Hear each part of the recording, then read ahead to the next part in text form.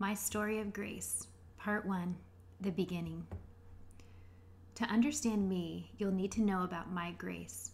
She was my first daughter. She was one of God's best gifts to me, one of the biggest joys of my life, and she left our world far too soon for us. The following three-part story, which I'll post over the next few days, I wrote several months to a year after she was born. I felt His presence through that experience more than any time before. He was palpable to me. Feel free to share this with those experience infertility and loss. So, here goes. The beginning. Ever since Grace died, I've had a horrible aching in my soul, a nagging feeling, urging me to write what I've gone through. From the very beginning, I have not wanted to.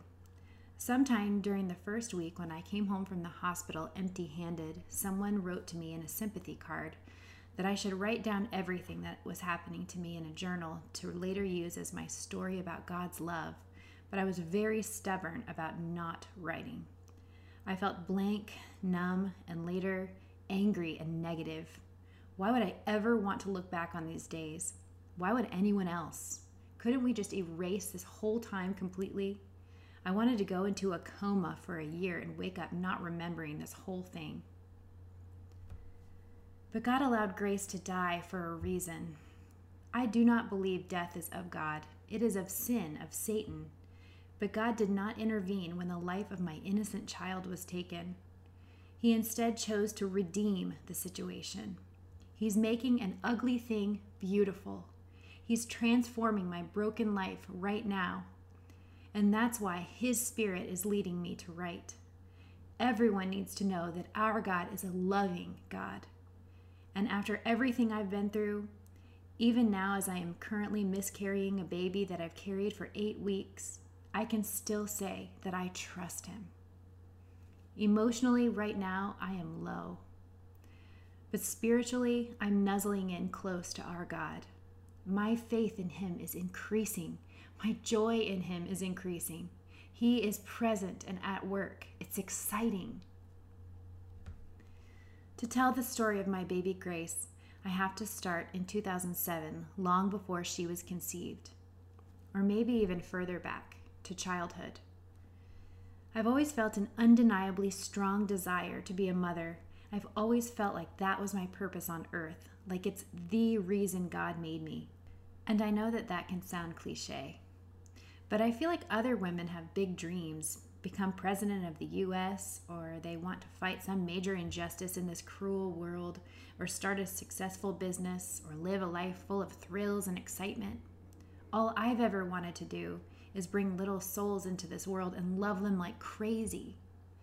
All my life I could think of nothing that would be more fulfilling than bringing forth life of your own flesh and blood, creating something brand new with the person you love, watching that absolute miracle grow, pouring every ounce of yourself into this child, teaching them, sacrificing of yourself for their good. I would willingly get stretch marks and gain weight for a baby. I'd willingly do bed rest if necessary, anything for the thrill of new life. I lived my life to adulthood with that as my big plan, and everyone knew me as the one who wanted to be a mommy.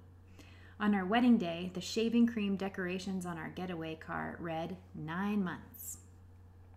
I even chose my career because I could do it from home as a mom, writing and graphic design. And in the summer of 2007, after 2 years of marriage, I quit my full-time ad agency job to start my own design company. I quickly found clients and eased right into the work-from-home lifestyle. In September, Jeff and I agreed that it was time we started a family. Everything was falling right into place. We began the journey to parenthood by asking God to bless it. Holding hands and praying aloud, tears of joy streamed down our faces. We had waited so long for this. As someone with a severe case of type A personality, I went into baby planning with the same gusto as I went into wedding planning. I researched every bit of fertility info I could get my hands on. And every morning at 6 a.m., the alarm would go off and Jeff would stick a thermometer in my mouth so I could chart my temperature that day. That month, we tried for the first time to conceive, and it didn't work out. I cried despairingly for hours and hours after we got a negative pregnancy test because I had a deep sinking feeling that we really had an infertility problem.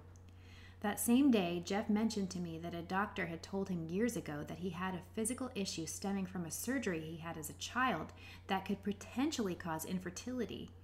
Immediately, I set us up for a meeting with a specialist. He was tested and the results were dismal. The doctor said his issue was so severe that he would need surgery or we'd have to undergo fertility treatments to get pregnant, that our odds of conceiving on our own were incredibly low. We were devastated.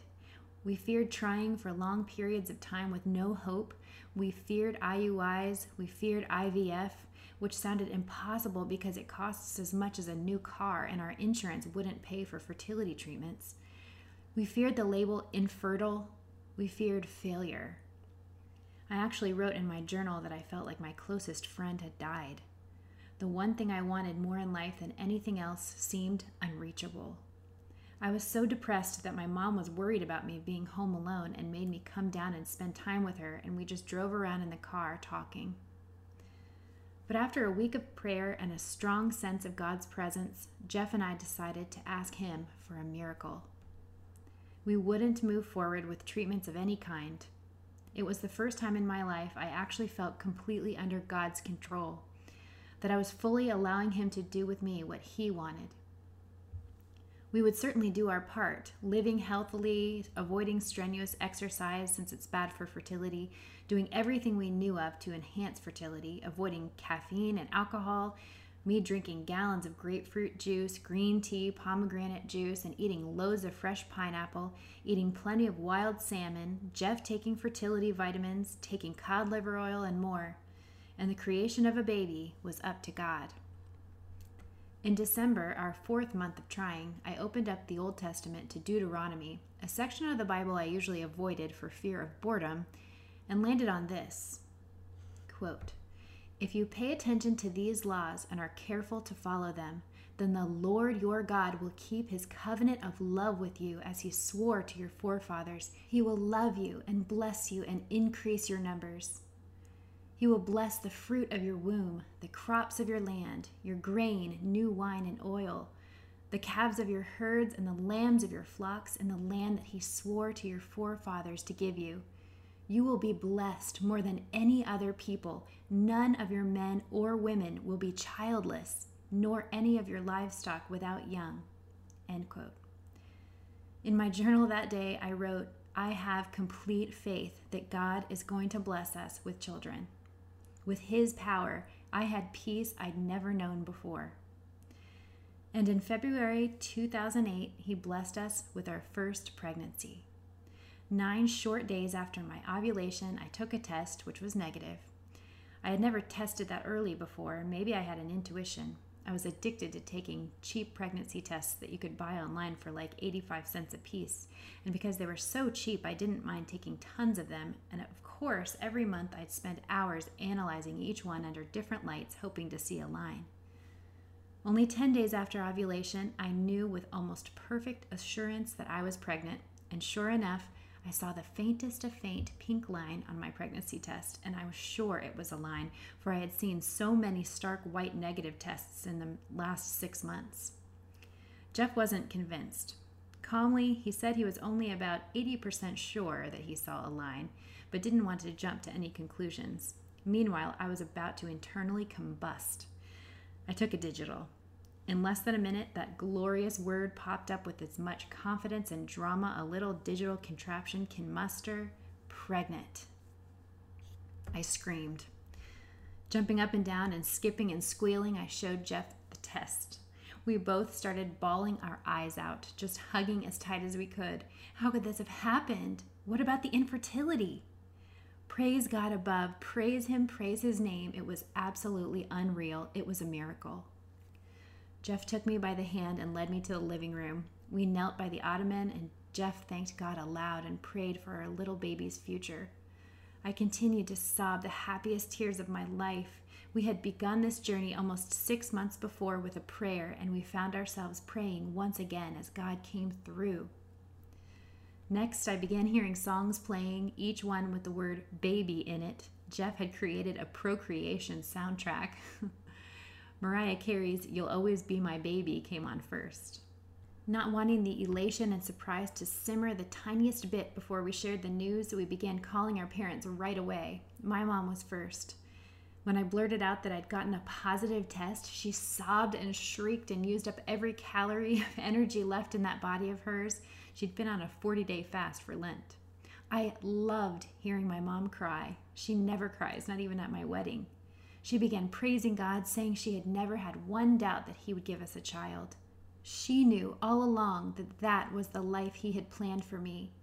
I used to think that the reaction of parents in Father of the Bride Part 2 seemed heavenly, but that was nothing compared to my mother's uncontainable gladness.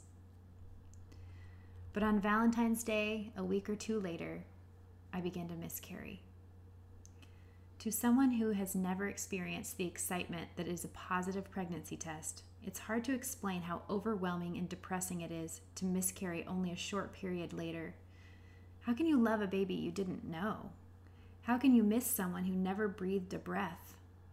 I always used to wonder, or sadly scoff at, women who said they knew they were pregnant from the moment of conception. Now I understood. I felt unusually positive and confident in God's power that entire cycle. I had known I was pregnant before I ever took a test. I believe that those feelings were me sensing the presence of the baby's soul. From then on, I believed a baby's soul is present from the moment of conception. In our desperation to get pregnant again, we decided to go ahead with the surgery that doctors had long suggested for Jeff. Doctors warned us, though, not to expect to see positive results, aka pregnancy, from the surgery for several months because it takes at least 3 months for sperm to generate and thus respond to the surgery. But only 3 weeks later, we were pregnant. And this time, it stuck for the long haul. Yes, you are allowed to laugh because we were back to trying only 4 days after Jeff's surgery. We didn't want to miss a single cycle, regardless of his physical pain, especially because we'd heard you're extra fertile after a miscarriage. I ovulated on March 3rd, 2008, and just 7 days later, I could sense the baby's presence. Ignoring it, though, because the previous month's loss had left me heartbroken and fearful, I tried to live as normally as possible. We rented movies to watch in the evenings, and one night, as we watched Dan in real life, I felt sure I was pregnant. No real symptoms to speak of, just the feeling that another person was in the room with us. The next morning, I got that beautiful little line on a pregnancy test. The line was evidence of our little Grace in progress.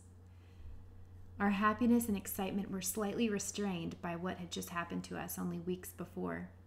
Our early pregnancy innocence had been stolen from us because of the miscarriage. But my wise mom told me to have faith that this was real and that I needed to put my pregnancy worries in God's hands. Growing new life was God's business, and it was up to Him now. Deep down, I knew this pregnancy was meant to be. Worries of a miscarriage quickly left my mind as faith took over. And almost right away, we started sharing the news that a baby was coming.